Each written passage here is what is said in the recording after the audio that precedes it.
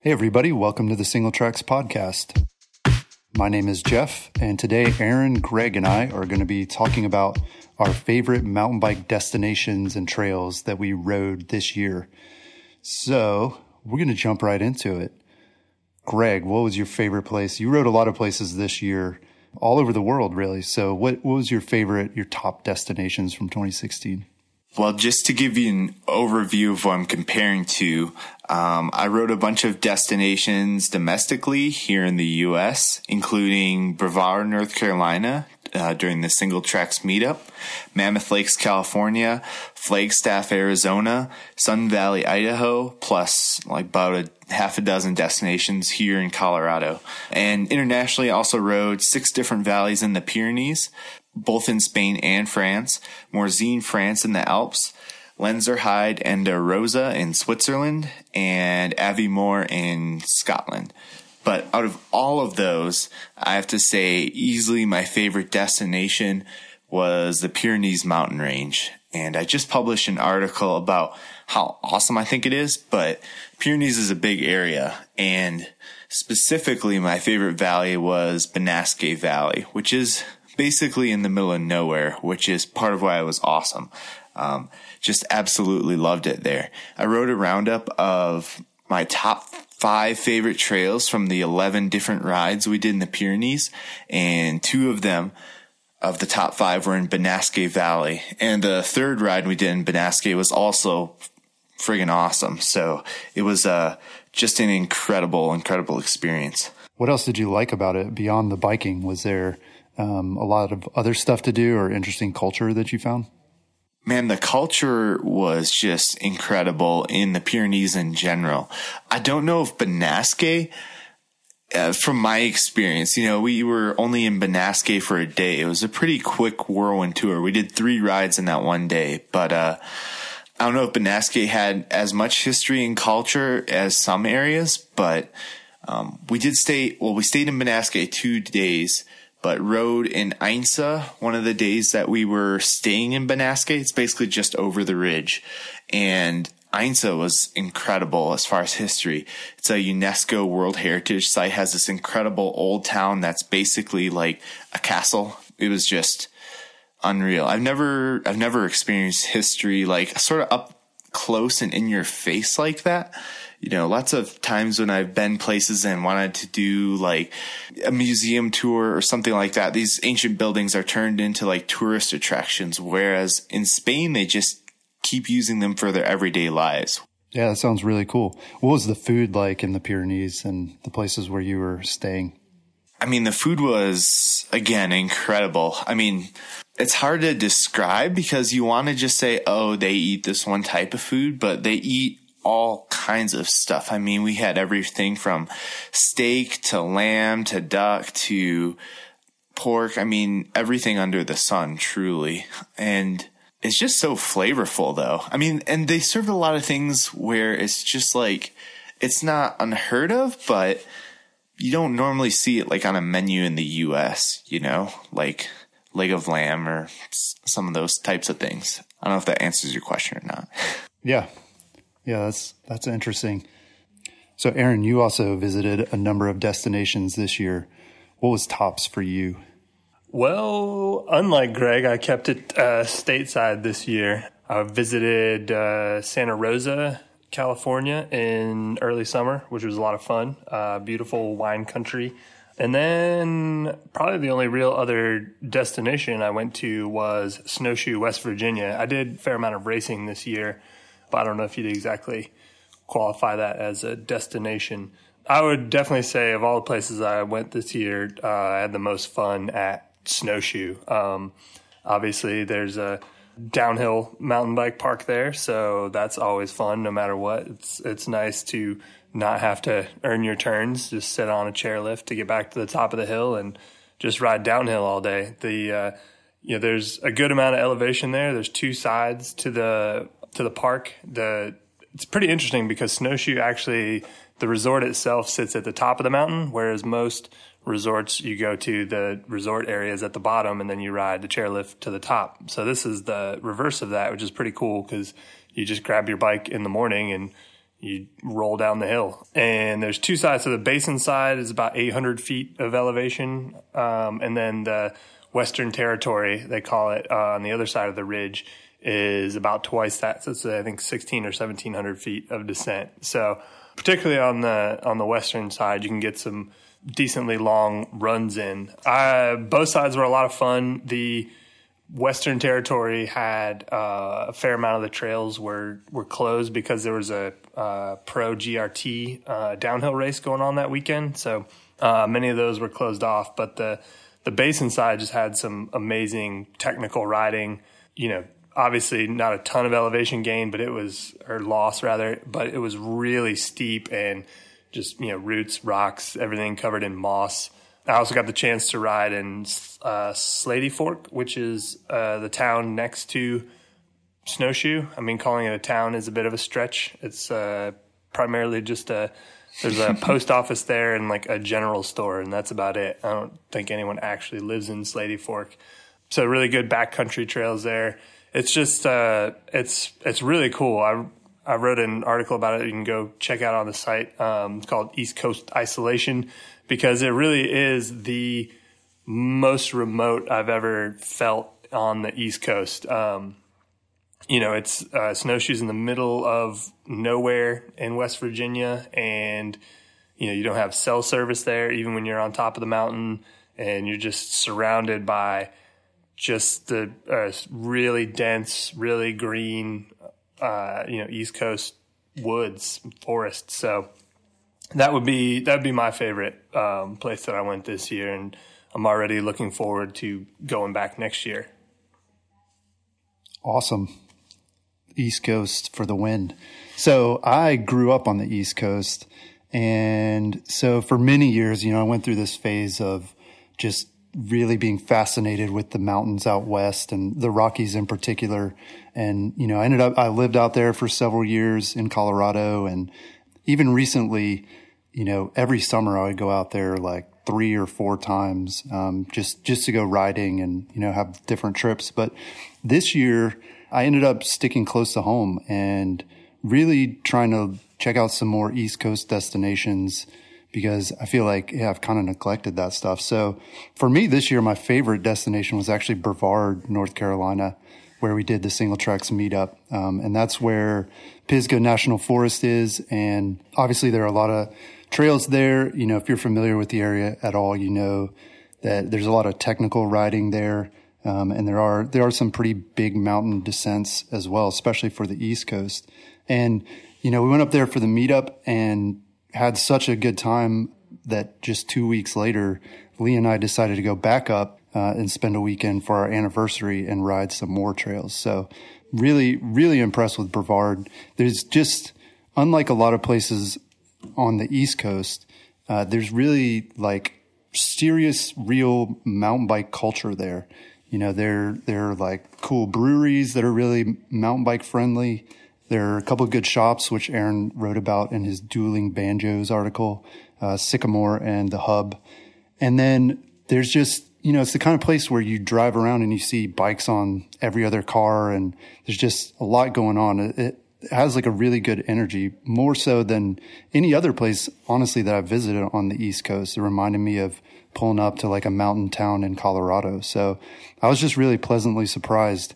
And thinking back on it, this wasn't my first time going to Pisgah. The first time that I went was actually almost 20 years ago, I think. Lee and I, yeah.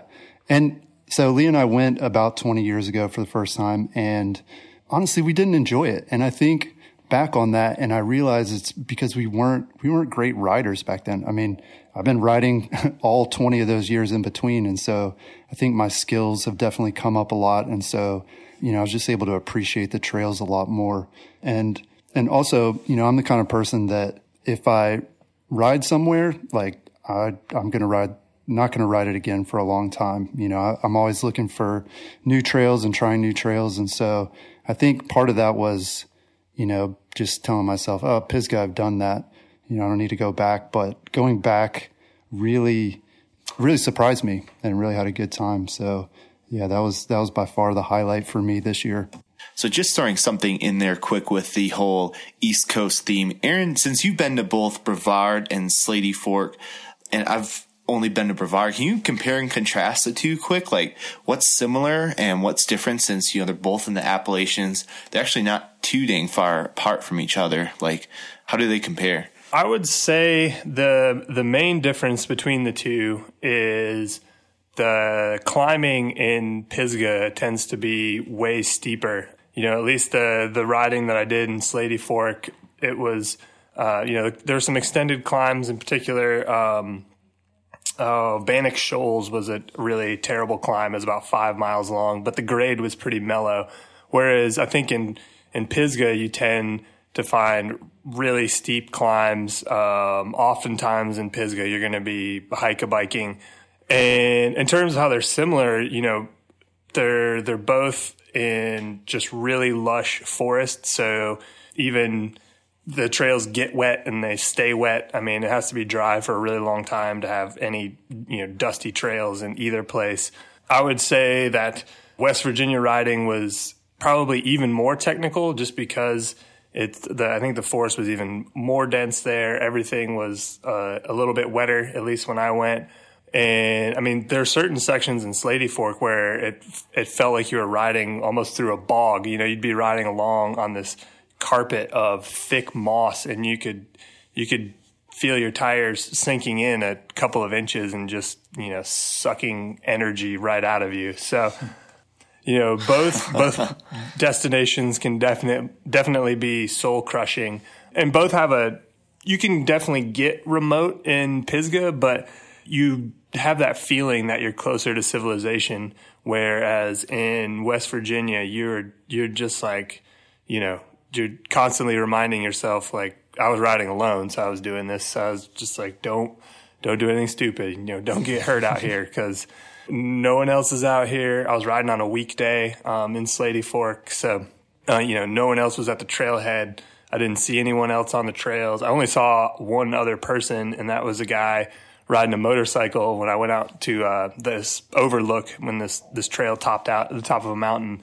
So yeah, I would say that they're similar in a lot of ways, but if you want more of that mountain bike culture, like Jeff was saying, if you want more to do, then I would definitely recommend Brevard. But in terms of like the quality of trail, they're very close to one another. Snowshoes just definitely a little chiller, a little more laid back, which, that's cool. Some people are into that. I will say, if you go to Snowshoe, bring your own food, because there's no grocery stores, and there's a couple restaurants there, but they're only open on the weekends when the lifts are running. So if you show up on a Monday night with no food, you're going to be hungry. How were the views where you rode? Because I know in Pisgah, there are a few spots on some of the trails where you can get views, but most of the time you're just kind of in the forest and not seeing a lot of mountains. So how does that compare in West Virginia?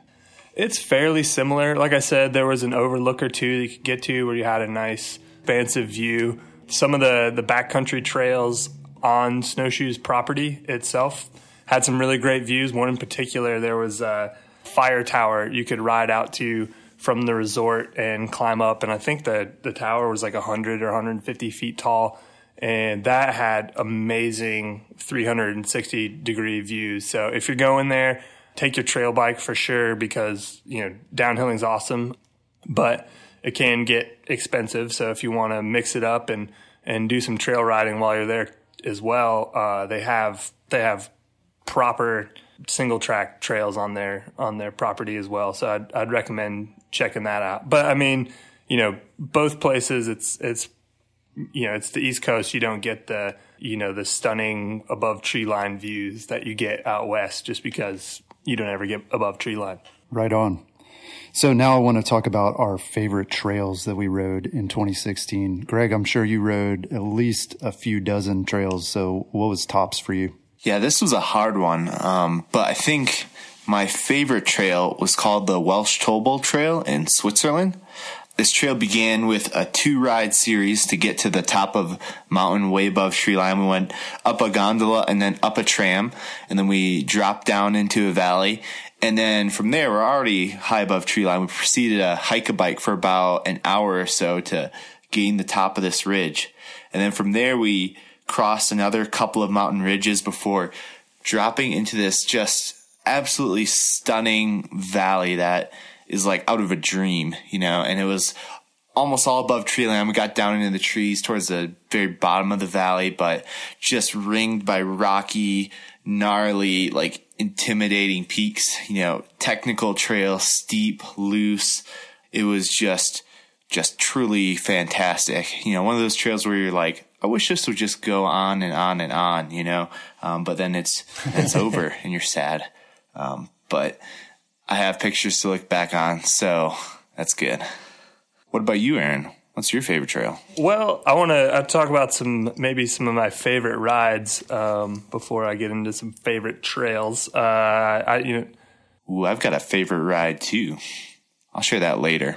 So, as I mentioned earlier, I did quite a bit of racing this year. I actually got a coach and did some training and, got fast for me, which was awesome. But the Transylvania Epic, which is a stage race up in Pennsylvania that I've done the past 2 years, great trails, great, I guess that's mid-Atlantic, but I guess it's still East Coast riding, really technical, lots of rocks, same kind of stuff we've been talking about. And I actually did pretty well that week. So on stage 3, which was the Enduro day, the Galbraith Enduro, I got third in my category. So that was pretty awesome because, it's going downhill fast, and that's what I like to do. So I was stoked to get third on that stage. And then stage 5 was, I don't know if I consider it fun, but it was definitely memorable. So stage 5 was the last day of the race. And stage 4, it had been hot and dry all week. And then stage 4, it poured on us all day long. And then stage 5, it poured on us all day long as well. And it was a rough day. People were crashing all over the place because there were so many rocks, and, it was muddy, it was wet, it was slick. And yeah, people were breaking themselves and breaking their bikes and just, you saw a lot of sad faces that day. But I kind of thrive in shitty conditions. So, and I found out the previous day that I was in 7th place overall, I think, and there was only a couple minutes between me and 4th place. So if I could make up a couple minutes on that last day, then I would get 4th place overall. So I just went for it from the beginning, just, hammered my brains out, and I had marked the people that were ahead of me. I'd rolled around the start and made sure I saw their numbers and what kit they were wearing, and made sure that they were not going to get around me on that last day, or I was going to blow up trying. So yeah, it was a really tough day. I actually crashed really hard on this rocky ridge and thought I broke my hip. Like I it was searing white hot pain. And I still had about 15 miles to go after that. So one of the sections immediately after where I crashed was one of the rockiest, gnarliest sections that we rode all week, including the Enduro day. And, I was not on an Enduro bike by any means. I was on a 4-inch travel cross-country bike. And it was, I would say, harrowing almost. My hip was just aching. It was throbbing, and I just wanted to finish. And I ended up, powering through, and I got third on that stage, and I ended up 4th on the week overall. So, and that was on Cooper's Gap is the name of the trail system that we were riding. So that was probably one of my most memorable rides, at least in a good way, I guess. I have probably my least favorite ride of the year was ORAM this year because, I went out too hard at the beginning. I was trying to get ORAM, for those that don't know, is an endurance race in Western North Carolina. It's about 62 miles or so and 11,000 feet of climbing.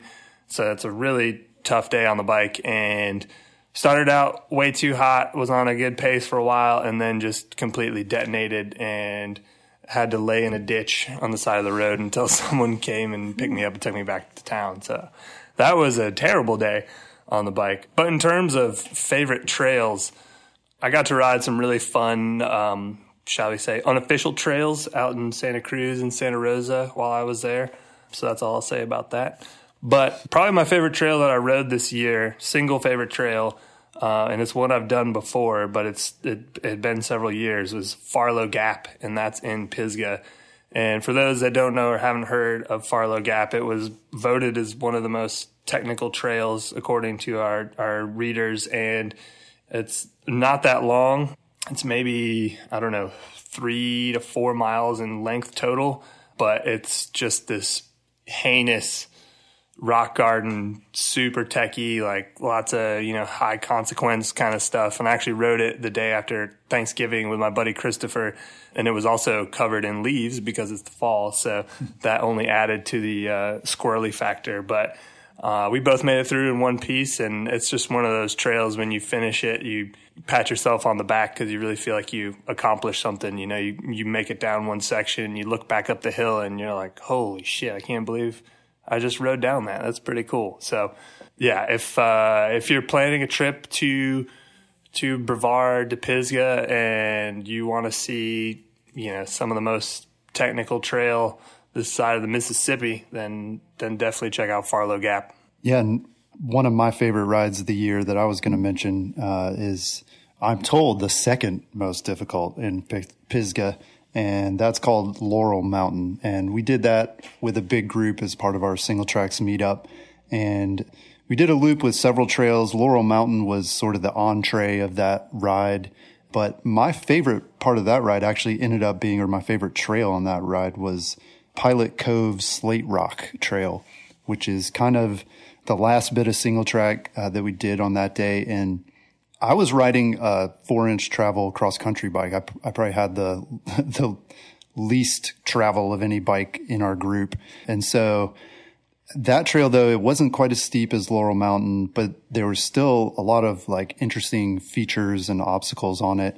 And I was riding my converted Santa Cruz Tallboy, which had the plus tires on it. So I think it was like perfect bike for the trail kind of situation. And yeah, I just loved blasting down that one. There were like a number of trees and like weird creek crossings and stuff. And so, yeah, I just felt like, it's just a really fun trail to go down and, pick lines and stuff. And I don't know, I really enjoyed that one. One of the guides on our trip or on that ride, I forget, how did she describe that trail? She said it was like cross country pedally or something, but that's not how I would describe it at all. She was talking about Squirrel Gap, which we ended up cutting out. She described it the same way she described Squirrel Gap. Yeah, exactly the same way. So, yeah, she was saying that, and from that description, I was like, oh, geez, this sounds like it's going to be a real slog. But the trail mostly pointed downhill, and, there's just a lot of like fun little features to like get air off of. And yeah, I don't know, I really enjoyed it. And then another one of my favorites, which I've written about and probably mentioned on here, was the Mountain Town Creek Trail in Georgia. I did that for the first time this year as part of the Single Tracks Brutal Loop, which is an annual event now. So be sure to put that on your calendar for April 29th. 2017. We'll be riding that trail again. But yeah, I love that trail. I mean, it's my favorite trail in Georgia now, just because it's really different. It's a really long descent that's got like a backcountry feel to it. And yeah, it honestly reminds me of some of the stuff you could get into in Colorado, like when you get into some of these little valleys and hollows that you're riding through, gullies, I guess this is what they call them, gulches. I don't know. There's a lot of different words for it, but that's kind of what it is. It's like a real narrow, almost a canyon that you're riding through. But it is forested, and yeah. It was kind of similar to, I would say, almost like the Agate Creek descent that we did last summer with you, Greg, off of the Monarch Crest. Not quite as rocky, but it kind of had that feel to it. Just, sustained steep sections, a lot of, you crossing the creek, and as you get further down the mountain, it gets wider and wider and wider. Yeah, it's just really beautiful. Like, I just remember we did it around the same time, late April, early May. And yeah, I just remember like there's wildflowers, and it's really lush, and the stream was running, and yeah, it was just really pretty, but also like a really fun descent. So springtime in Georgia. Yes. Be there. Oh yeah. I was just going to say, yeah, that's still one of my favorite trails of all time as well. And I love showing that trail off and taking new people on it, which is the reason I put the Brutal Loop together in the first place. And I've actually, apart from the time that, we did it as the single tracks Brutal Loop, I've also taken a few other groups down it, and I really like it's really cool to see people's faces when they get to the bottom of it. You tell them that you're going to have to climb 13 miles of gravel to get there, and they're probably hating me and cursing my name and wondering how this could possibly be worth it. But I've never taken anyone down that trail that ended up disappointed. Maybe Chris Kelly, because he's gotten hurt. But but then he did it again the next year, so yeah. It was all good. All right. So, Greg, you mentioned that you had a favorite ride apart from your favorite trail. What was that ride about? Yeah, I'm gonna sort of flip the equation a little bit here. And my favorite ride of the year was about 55 miles and only had maybe 9 or 10 miles of single track in it. So most of it was dirt roads, but that was my first ever overnight bike packing trip, which by all like objective standards was like really mellow. We did about 25 plus miles per day, which isn't much by bike packing standards. And it was all pretty chill, like dirt road, but it was just an absolutely incredible experience in like other factors. Like it was just the fall leaves were changing at absolute peak. We had an incredible campfire that evening with beautiful mountain views.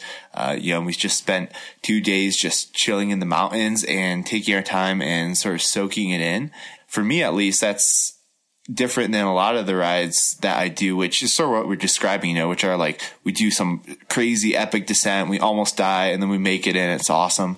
And the bikepacking trip was sort of the polar opposite of it, but just so good to just sort of kind of revel in being out in the middle of nowhere and not having anywhere to be except riding my bike and camping and making food around the fire. So that was definitely my favorite of the year, I think. Yeah, that's awesome. Yeah, so it sounds like we had a number of diverse mountain bike experiences this year, and we were able to hit a lot of interesting destinations and trails. And hopefully next year we'll get to do the same and have the same conversation at the end of the year. So that's all we have this week. Thanks for joining us on the Single Tracks podcast. Talk to you again next time. Peace.